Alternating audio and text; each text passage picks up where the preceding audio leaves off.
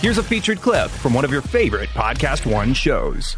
Now, you and I have been on the road a long time in the business of pro wrestling, and when you and I have been eating, we've always kind of argued over the bill. Sometimes you'd snatch it up, sometimes I would snatch it up, and it would be all the way across the table.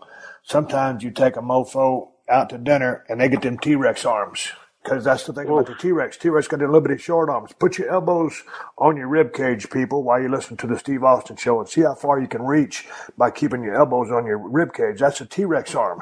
That's the person that does not want to pay for the check at dinner, lunch, or breakfast. Am I correct, Kevin? Yeah, but he will be the only person that orders dessert. You're right about that. And then have the nerve to get the T-Rex arm. Yeah, or use the restroom.